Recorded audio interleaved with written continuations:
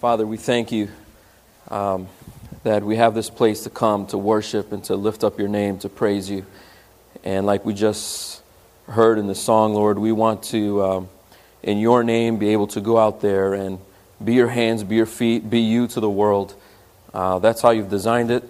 You've commissioned us to work in this world for you. And we ask that you would use this message this morning from this particular passage to help bring us to that place more and more of being your ambassadors in a world that doesn't know you. And we need your grace in this time to do that. And we pray it in Jesus' name. Amen. Amen. Well, thanks for being here. We're in the middle of our series called Our Mission. And as I was thinking about today's message, I had a recollection of a couple of times, where I've tried to cook Mom's recipes. You know, you remember growing up some particular dishes, and you're like, man, that's so good. And you know, I want to be able to not have to only have it when she comes, you know, or when I go down to Florida. So, you know, you pick up the phone, you're like, Mom, how do I make this stew? Or how do I make this particular dish? And she gives me some basic directions, you know, but it's so basic. Just throw some rice in a pot and then a couple things of water. What's a thing? I don't know. We use one of your mugs. They're different shapes. Like, you know, like, well, whatever. A pinch of this. I'm like, well, your pinch and my pinch are different, Mom. So, like, what's a pinch, you know? And then in the middle of the meal, I call Mom for help, like a lifeline, right? It's like, Mom, it's not tasting right. It's kind of sticky, or what's going on? Well, you got to kind of do it like this, and your pot, I don't know. The pot I use is like this. I don't know what you have. I'm like, oh my goodness, I'm not getting very many specifics here, right? Then the stuff doesn't come out tasting the same way, and it's kind of a mess. Actually, my wife and my mom are teaming up to actually try to nail down the written recipe so it can get passed down. You can't pass down just random, like, just throw it together. Wow, Mom, you're awesome, but we can't do that, right? It's frustrating when you're trying to do something and you don't have specific instructions to carry that something out, right? Well, the Bible tells us we need to be evangelizing. We need to reach people, right? And we get blamed all the time, right? We get guilt tripped, like, it's not just the evangelist, guys. You're supposed to be doing it too. But somehow the evangelists are just good at it, right? They go door to door and then they come home and are like, hey, here's 5 names. They cried, they wept, they gave their lives to the Lord, they signed me over their mortgage, you know. I mean, these people, there's people that are so gifted in evangelism, and then when you ask them, well, how'd you do it? Well, I don't know, I knocked on the door, I said hello, you know. It's like they have some lightning in a bottle, but where are the specific instructions? Is there a set of instructions we can follow? And I don't know about you, I wish there were specific instructions so I could know. In this particular scenario, it lays out. First you say this, then you say that, then you say this, and that's the perfect recipe for someone coming to the Lord. That would be great. Now this passage we're going to look at today is Jesus giving us specific instructions. Before we look at it, I'm going to just give you the Cliff Notes. You ready? You know what Cliff Notes are, right? Cheaters in college? I never used Cliff Notes. No, I didn't. Actually, I don't know if I did. Actually, at Moody, Cliff Notes aren't available for these obscure books that we had to read, so we actually had to read them. Anyway. Here's the Cliff Notes. He gets his 12 guys together, right? These are his disciples. And he's going to tell them, go on this mission and go reach out to people. He tells them, go in twos. Now, right there, I'm already like, okay, Mormon, you know, on their bikes, or Jehovah's Witness. That already sounds weird. If we were to get together and say, okay, let's split up into twos and go to homes, you know, you're going to get the drawn shades and the slam doors and cover, you know. That's already sounding weird, Jesus. Then he says, only go to one particular race. Well, that's kind of racist. There's a lot of ethnicities out there, but guys, don't go to all these different ethnicities. Just go to one. Well, what if someone else is in need? Ignore them. Okay. And I want you to go, and it's got to be big miracles, guys. It's got to be big miracles. I want you to, if somebody's sick, I want him to be able to pop out of bed. If somebody's blind, he's got to be able to see, okay? If people are dead, you raise them. Oh, my uncle died. Hold on a second. He comes back to life. Hey, do you know Jesus? Okay, now you're ready to die. You put your hand on, they pop out of bed. You just walk through a hospice and people, this is what I want from you. Okay? He says, I don't want you to take extra clothes. I don't even want you to take sandals. You're going to go barefoot through these cities and these towns. No staff, no knapsack, nothing. You're not going to take money with you. You're just going to go from house to house and just hopefully people supply you with stuff. These are the instructions he gave his disciples. So it's weird, right? I wish we had specific instructions. Well, we do have specific instructions. They're just weird, right? They're crazy. It sounds nuts. But this is what Jesus laid out for his disciples.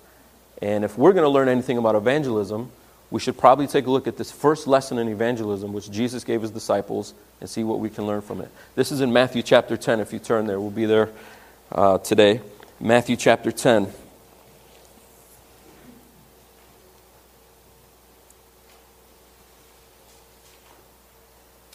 He gives them these weird instructions to go only to a specific race of people, to go with no extra belongings whatsoever.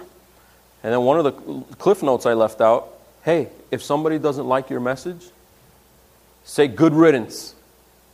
Wipe your hands clean. Just say good riddance. That's weird. That doesn't sound like Jesus. It doesn't sound like... So let's look at this a little bit. Chapter 10, verse 1. And he, Jesus, called to him his 12 disciples and gave them authority over unclean spirits to cast them out and to heal every disease and every affliction. The names of the 12 apostles are these. First, Simon, who was called Peter, and Andrew, his brother. James, the son of Zebedee, and John, his brother. Philip and Bartholomew, Thomas, and Matthew, the tax collector. That's who wrote this book. James, the son of Alphaeus, and Thaddeus. Simon the Canaanian, and Judas Iscariot, who betrayed him, or at this point in time would end up betraying Jesus. Now, he gathers these 12 guys, right? Verse 5. These 12 Jesus sent out, instructing them. Now, here's his instructions. Here's how you're going to go out. Go nowhere among the Gentiles. And anyone that's not a Jew, just don't worry about them. Go nowhere among the Gentiles and enter no town of the Samaritans. Wait a minute, isn't Jesus the one that told us the parable of the Good Samaritan? And the Samaritan's the hero in the story?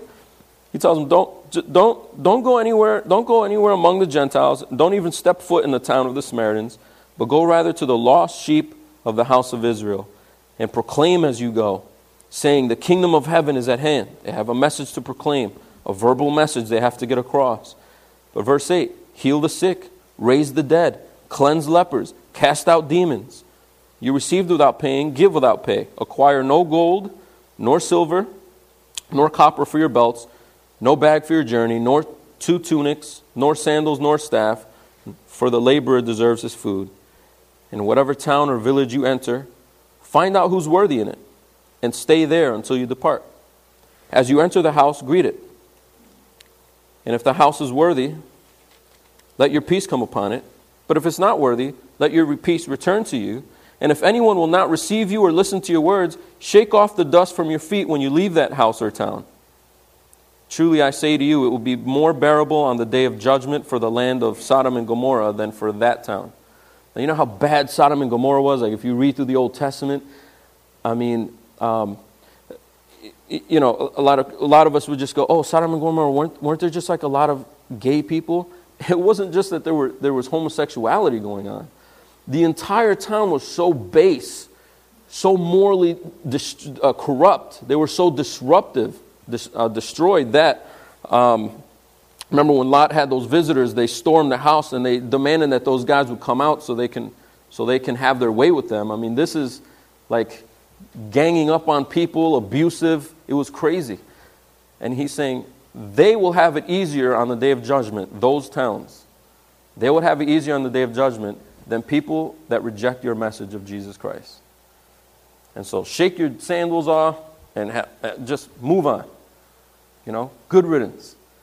Well, I don't know about you. I'm like, this is in here? Jesus is giving his disciples very specific instructions, and they sound so foreign to us. Breaking up in twos, that sounds weird. You think of the miracles that they performed, healing the sick and raising the dead, cleansing lepers, casting out demons, and this just sounds so foreign, right? This sounds so foreign. So when we look at the Bible for help with evangelism and it looks so foreign, you're like, well, evangelism is just foreign to me, and so therefore then we don't do it, right? As we look at these passages, these verses, we need to understand it in the context of the whole Bible. Now I'm going to give you an illustration that I hope works, okay? Because this is going to help you as it helps me. When you're moving through the Bible, you get one specific passage and it's weird, okay? It's a weird one. You look at it and you're like, that's not striking me as consistent with, I don't know. The whole Bible is consistent. You have to understand this verse in the context of the surrounding verses, right? What came before it, what came after it. Like the sports athlete that gets ticked off because the journalist took one little saying that he said. Oh, look, he hates his manager. And really he was loving his manager and he just had one little statement that sound and they just ripped it and it makes a good headline. Context. Read the whole article. Okay. You go to the store, you open the refrigerator and there's a Snapple bottle in there or whatever, a fruit juice of some kind. Now you got to read the label. Well, you don't have to read the label, but more and more we're becoming aware of the fact that we should read labels, right? Now you read the front of the label and what's it say? Strawberry kiwi. Oh, well that sounds good. The color looks like if you were to mix strawberry and kiwi together, although when I put it in my blender it's a lot darker and dingier, but somehow they brightened it up. So you look at it and you're like, this is kiwi strawberry. You take a sip, you're like, that kind of tastes like kiwi strawberry, right? That's one surface level of reading the label. But if you want to get a little more curious, you turn the label around, and then what do you have in the back? Nutrition facts, right? Well, how healthy is this drink? I mean, you would think kiwi and strawberry, that's good for me. It's fruit. But then you look on the back, and it's got all kinds of sugar. It's so full of sugar that you're like, oh man, I don't know if I should have this. It's got a lot of carbs, right? Those are your nutrition facts. So now you have another level of understanding reading that front label. And you're like, well, maybe it's good sugar. Maybe it's like, maybe it's stuff that's good for you and it's carbs that I could lose. Then there's another part you can read in finer print called ingredients, right?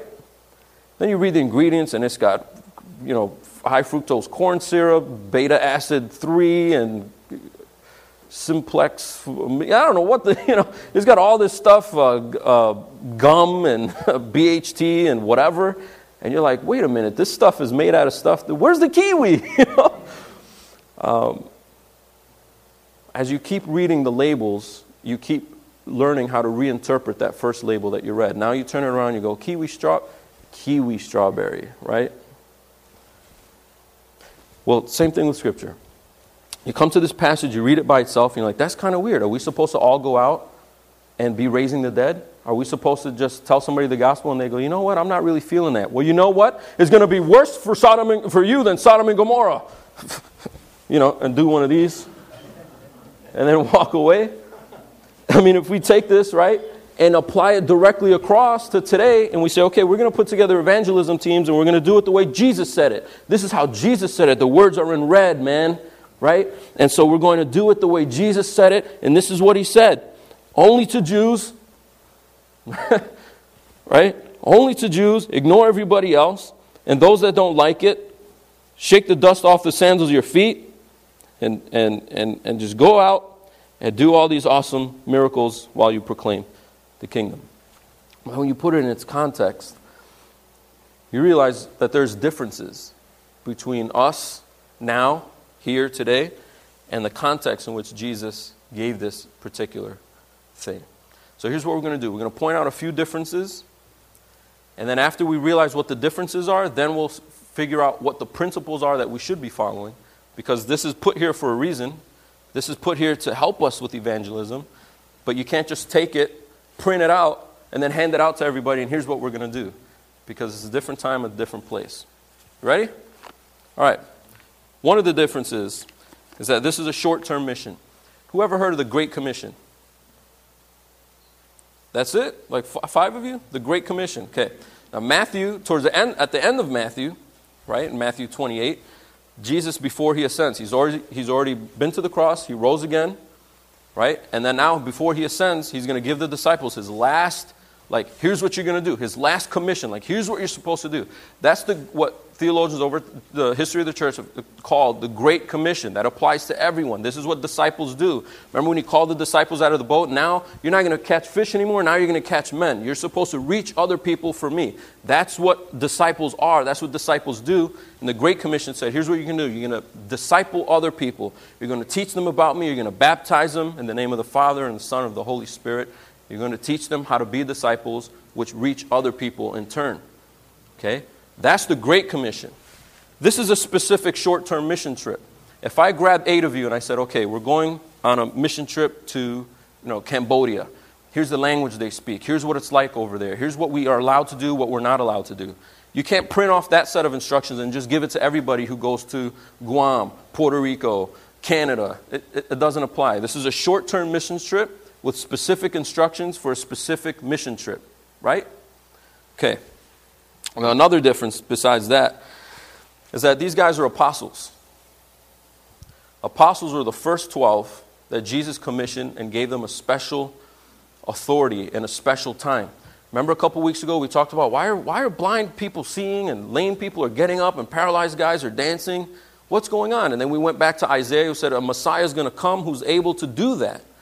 And so Jesus is compassionate on them. He wants them to be healed, yes. But he's also saying, I'm the guy that everyone's been waiting for. And by giving that same power to these 12, he's allowing people to go, where do you get this power? Well, let me introduce you to this guy, right? So it's a little bit different for us today. It's not that miracles don't happen, but I can't take you by the hand and go introduce you in person to Jesus and be like, look, he's here. Okay? We have the resurrection. That's the ultimate miracle. We point people to that and we proclaim the gospel message. But Jesus is giving them something very specific here. You're going to go into homes, you're going to go into towns, you're going to heal people, people are going to see, dead people are going to come to life. And it's all going to be symbolic of what I'm here to do. Now there's churches out there that go, no, you should be able to do all of it. You should be able to do all of that, man. Okay, ask someone the last time is that they rose someone from the dead. Just ask them. Well, my pastor did. Okay, all right. Ask someone the last time is that they rose someone from the dead. And then ask them if they ever preached the gospel to someone besides a Jew. Because that's what the next verse says, doesn't it? So this is very contextual. Now, why did Jesus say that? Why did he say only go to the Jews? Paul explains it in Romans. I'll just give it to you. He said, the gospel comes first to the Jews, then to the Gentiles.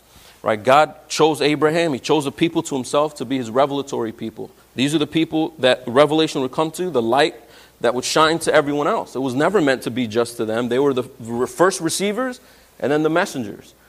Jesus didn't want to circumvent that and just go to everybody else. The plan was give it to the Jews will spread it. Now they rejected it, and then like Paul became a missionary to the Gentiles, and he's like, you guys rejected it, now we've got to go take it to the people who are going to hear it, right?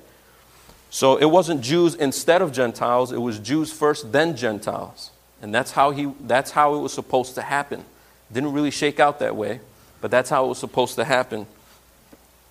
The last difference is this passage gives very specific instructions, and it's not about general evangelism, right? So does evangelism always mean you got to stay at somebody's house? Hey, Frank, I want to talk to you something real important. Can I sleep over tonight? What?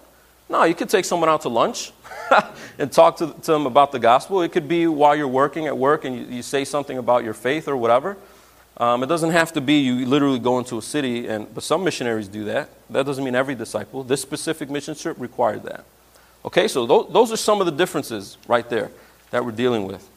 What are the similarities? What are the things that we know from other passages do carry over? Well, one of them is that we have to proclaim a message.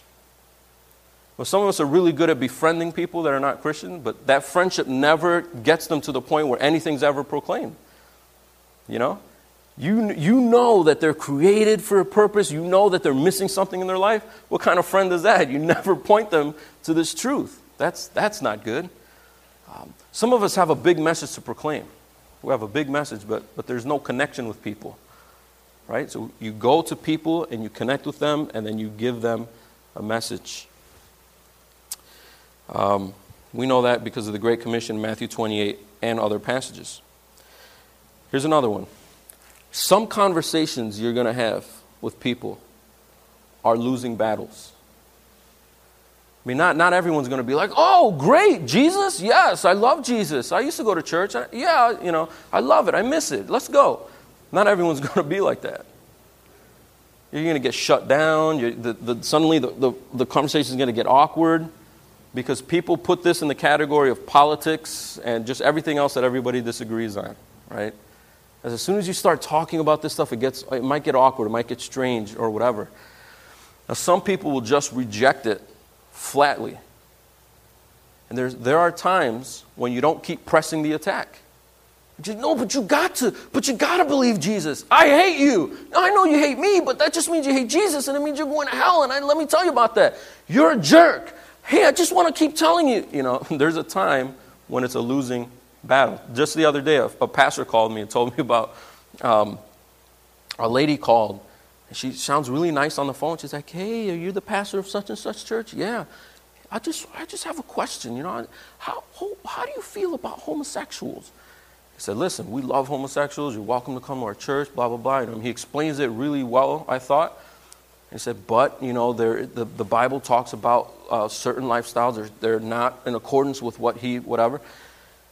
You bleepity bleep bleep, just starts cussing him out. You pastor, you blankety blank. Just starts going off on the guy. And he just realized she never called to talk. She called to just go off on a pastor, right? He told me, I hung up on her. And my first instinct was like, why'd you hang up on her, man? You should have. But then I'm reading this passage and like, it's not worth it sometimes. It's not that they're not worth it. It's that some conversations are losing battles. That doesn't mean you can't ever go back. Jesus wasn't saying we'll never touch those towns again.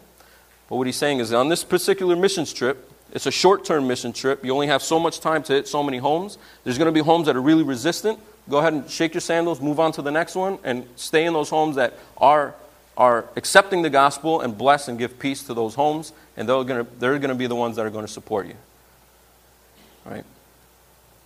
So the principle we extract from that is consistent with Matthew 7. You remember weeks ago, we talked about Matthew 7 where he says, don't throw pearls before pigs. You remember that passage? Don't throw pearls before pigs. He's saying, I want you to talk to people. And it's right after the passage he says, if someone's got a speck in their eye, get that speck out of their eye. Like, hey, I want to help you out. Just make sure the log that's hanging out of your eye, your ocular cavity, big old tree, remove that first, hypocrite, right? And then see to the speck in your brother's eye. You want to help them. But some people aren't going to want help. Some people are like, leave me alone. I like that speck, you jerk. Don't touch me. And if you just keep going and you keep trying and you keep going, there's all these other people here you could be helping, but you're taking all these treasures and you're just throwing it before people who just trample it, and they'll trample you. And that's not evangelism, right? Now, Jesus isn't saying, well, I try to help you, so forget it, and never talk to that person again. Maybe at another time they become open, but in this particular time, it's just not, you back off, you back off, right? And so those are some of the principles that we learn from this. Now here's the big one. Okay, here's what I want you to go home with. Evangelism, in whatever time in history, whatever context, evangelism doesn't happen accidentally. It doesn't just happen. You're not just like, I've been friends with this person for 20 years and they just never come to the Lord. Have you talked to them? Have you explored issues? Have you been consistent with demonstrating to them what the gospel means? It doesn't happen accidentally. Evangelism takes a plan. Who are the people in your life that need to be reached? Make a list. Make a list of people that you're going to pray for. Okay, these are people that I've identified. These are people that need the Lord. These are people that need this message. And then what are you going to do? What are you going to do about it? Are you going to take them to lunch, take them to breakfast? Are you going to talk to them at that family reunion? Are you going to write them a letter, write them a note, write them a card? Are you going to do some big act of compassion for them? And then after that, and they're feeling the gratitude, then you explain to them why you did that and what the real issues are. You have to have some kind of, here's what I'm going to do, right, as a church and also as a people. Now, churches, especially in these times, we lean on programs to reach people. That's something you'll never find in the Bible, a program to reach people. Programs don't reach people. People reach people. And so for us to just say, I'm going to give money to a program, I'm going to give money to ministries. I'm going to give money to churches so hopefully that they can use that money to go get people. Money doesn't reach people. Right? Programs don't reach people. It's nice to invite someone to a program, but somebody's got to make a personal connection with that person and bring them to that event. But what people go home with is not, that was such an awesome event. I want Jesus. No, those were awesome people. And they're so different. They're changed. There's something in them. There's something going on there. I want to be like those people. And so programs don't reach people. People reach people. Right? Jesus didn't grant his authority to a program. He didn't grant his authority to a building or a board or a committee. He granted his authority to disciples.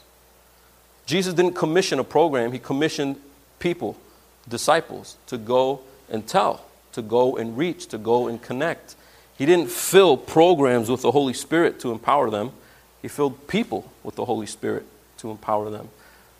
And so I think the most obvious lesson here is Jesus gathered 12 guys, 12 people, and said, I want you to go out and talk to people and proclaim the gospel and go be with them and go in their lives and get involved and go show, but tell them the gospel person on person, people on people. Right?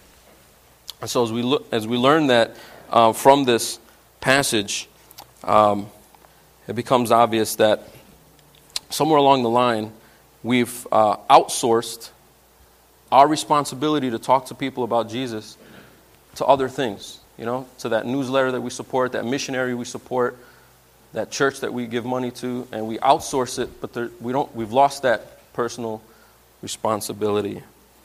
What do we do? What do we do?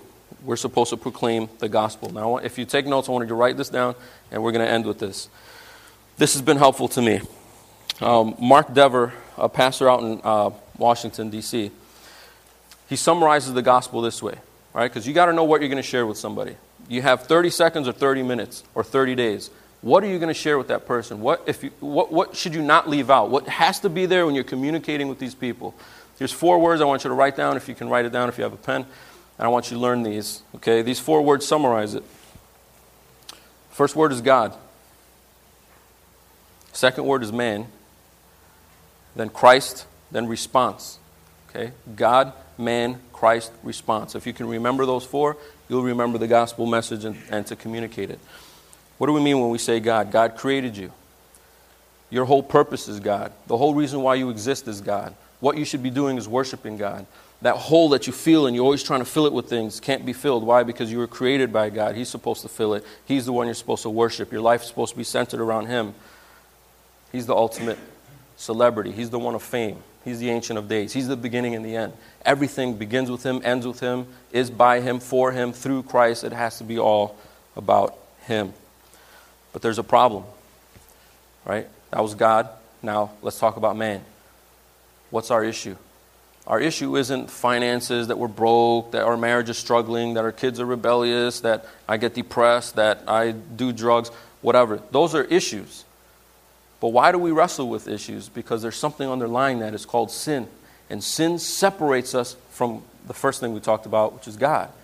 Man is separated from God. Man is away from God. Man is apart from God. We desperately need God, but we don't have Him in our lives because there's this He's holy and we're not, and we've fallen short of His holy standard, right?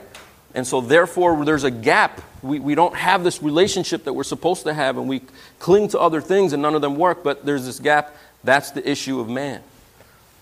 Well, there's good news, and that's Jesus Christ. God sent His Son to live the life that we couldn't live, a perfect life, to die the death that we couldn't die. He was sinless, and so He paid an eternal sacrifice, an eternal penalty, instantaneously on the cross.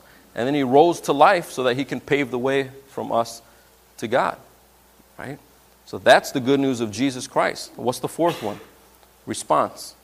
It's not enough to be like, oh, that's a good story. God and man, and that's our situation. Yeah, I believe that. I believe that. It takes surrender. It takes repentance. If you really believe that you have that problem, you repent of it. Right? You say, wow, you're right. I've offended God. Not all those people out there. I've offended God. I needed the cross. You repent and you accept Jesus as your Savior, as your Lord. He's the one. He's the King. And now you're reunited with the purpose in the first step. Right? Now, these are all in this passage that we just read. And in verse 7, when he says, you're going to proclaim that the kingdom of heaven is at hand. God is the boss. He's the king. Everything is supposed to be in his kingdom, in his kingship, but it doesn't work. Why? Because verse 8, you're going to go around doing what? Raising the dead, healing the sick, casting out demons. Well, what is it about death, disease, and demons that Jesus is trying to show I have power over? Because those are all effects of our fallen state, our fallen nature. We need God desperately. Christ, in verse 15, he tells them, they need to not reject me. Verse 15, I say to you, it will be more bearable on the day of judgment for the land of Sodom and Gomorrah than for the town that rejects the message about me, the message about my kingdom. And so we need Jesus Christ to be fixed. We need him to be rescued. And guys, I got to tell you, that's key. We can't explain the gospel to people if it's all fluff. Jesus is really great. You know, my uncle had cancer, and then we prayed, and he gave his life to Jesus, and then he was healed from cancer. Come to Jesus, and he'll make you cancer-free. I was broke and down on my luck, and then I gave my life to Jesus, and I got all my finances straight. I followed Proverbs, and now I'm rich. Right? Come to Jesus. I was bored and alone. I was lonely. I came to church, and the people are so awesome. We do such awesome events that now I'm not lonely anymore. Come to Jesus. All of those messages bypass the real gospel. Those are fake gospels. You're just trying to... It's easy to get people in pews, guys. It's easy. Hey, come to church, and if you come to church, hand in your bulletin at the end of the service, and we'll raffle off a free iPad, man. Oh, come to church, you know. Where's the gospel? The gospel is you're dying. The gospel is that if you reject the message of Jesus Christ, there will be a day of reckoning where you stand before a judge, and the judge is holding a gavel, and when he slams that gavel, it's over. It's over. And there's no second chances, guys. There's no second chances. There's a time when the judge slams the gavel and it's over. And when that time comes, you had to have already accepted Jesus Christ. Not a religion, not a world, not become a Republican, not get a little more conservative. Accept Jesus Christ, the person who died on the cross so that you wouldn't have to suffer judgment. That's judgment. I know it's glowing and it's nicely stained and stuff. That's an execution chair. Jesus took it so that you wouldn't take it. If you don't accept Jesus taking it for you, then you'll take it yourself. And if we skip that part of the gospel, people don't get the gospel. They don't get it. And when God asks them, why should I let you into heaven? It's going to be like, well, because I turned my life around. No, you didn't. No, you didn't. You can't turn your life around. Only Jesus can turn your life around. And so the response has to be one of recognizing those other three. God made me. I fell. I have fallen from him. I fall short of his standard. And I personally, need Jesus Christ so that I can be back in relationship with God. That is the gospel message. God, man, Christ, response. And guys, if you're making connections with people out there and you're trying to get them the gospel, you're trying to invite them to church, and all those things are great things. Or we have put on an event or small group, growth group, and you invite them to growth group and they rub shoulders with other Christians, that's great. But at some point, somewhere along the way, they need to hear the message. And it needs to be a complete message, a full message that doesn't just bypass judgment. It doesn't just bypass what's really at stake. We've moved away from it because we come from a generation, don't we, many, where they were Bible bashers and all they talked about was judgment. Right? Like there's no hope. Well, those are the people that go, God, man, response. You know, like they miss Jesus Christ completely. You know, it doesn't matter where you come from or who you are. Your life can be changed immediately. And you can be saved from lostness. Not based on who you are or where you're from, but based on Jesus Christ and what he's done for you. This message is one that if we miss it, and if we water it down, not only would our message be watered down, but then our evangelism is watered down, right? Because now it doesn't really matter all that much. What does it matter if, everybody's not going to have my worldview. Everyone's not going to vote the way I vote. Everyone's not going to raise their kids exactly how I raise it. Everyone's not going to buy the kind of car that I buy, dress the way I like to dress, and do their landscaping the way I think the whole neighbor should do their landscaping. Paint their houses in accordance with the way I think the block should look. I mean, everyone's not going to do things the way you do it, so why should they go to my church or go to a church? Why should they be Christian? Why should it be Jesus? Why can't it just be Buddha for them? Or why not just let people be? If you don't understand the reality of judgment, then it won't matter. And I just have to wonder sometimes, why don't we evangelize more? Is it really because we don't have exact specific instructions? I mean, if my kid is starving and the kid's going to die and you see his ribs and he just needs to eat, you think I'm going to Mom, I'm not sure what temperature to leave the beans on. I'm just going to put something together. It may not taste the best and maybe I'll get better at it over time, but I'm going to serve that food so that person doesn't die. So we have to stop with, I just need to learn apologetics a little bit more. I need to memorize a few more verses. I stumble on myself. I'm not sure exactly what to say. I don't know the formula. I need an evangelism class. Listen, you can go and get 5 seminary degrees and still never talk to anybody.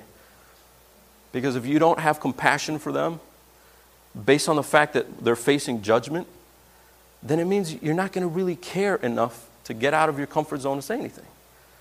But if you start with judgment, and you don't go up to people and bash them like, you're just going to hell and it's over for you. No, it's a message of hope. And you start with, me, I was on my way. You seem like a put-together person. Yeah, that was part of the problem. I needed Jesus. And let me explain to you what I think is going to change your life forever. God created you because of the failures that we all share. We're not able to have a relationship with Him. But He made a way in Jesus Christ. No other religion provides that. Every other religion is guesswork, guys. Every other religion, you stand before that God or that deity or whatever, and you have to hope that you had built up enough karma, hope that you did enough works, hope that Allah is merciful on that day. This is the only religion where there's a sure way, because it has nothing to do with you and everything to do with what God did on the cross. He paid it. That's the message of hope, and that's the way out of judgment. You stand before the judgment seat. Why should I not consign you to hell? Why should I not punish you? Because Jesus took mine. And I'll glorify the Savior forever for that. The Lamb of God that deserves to be worshipped. And that's your relationship with the King. All right, I want to invite the worship team forward. And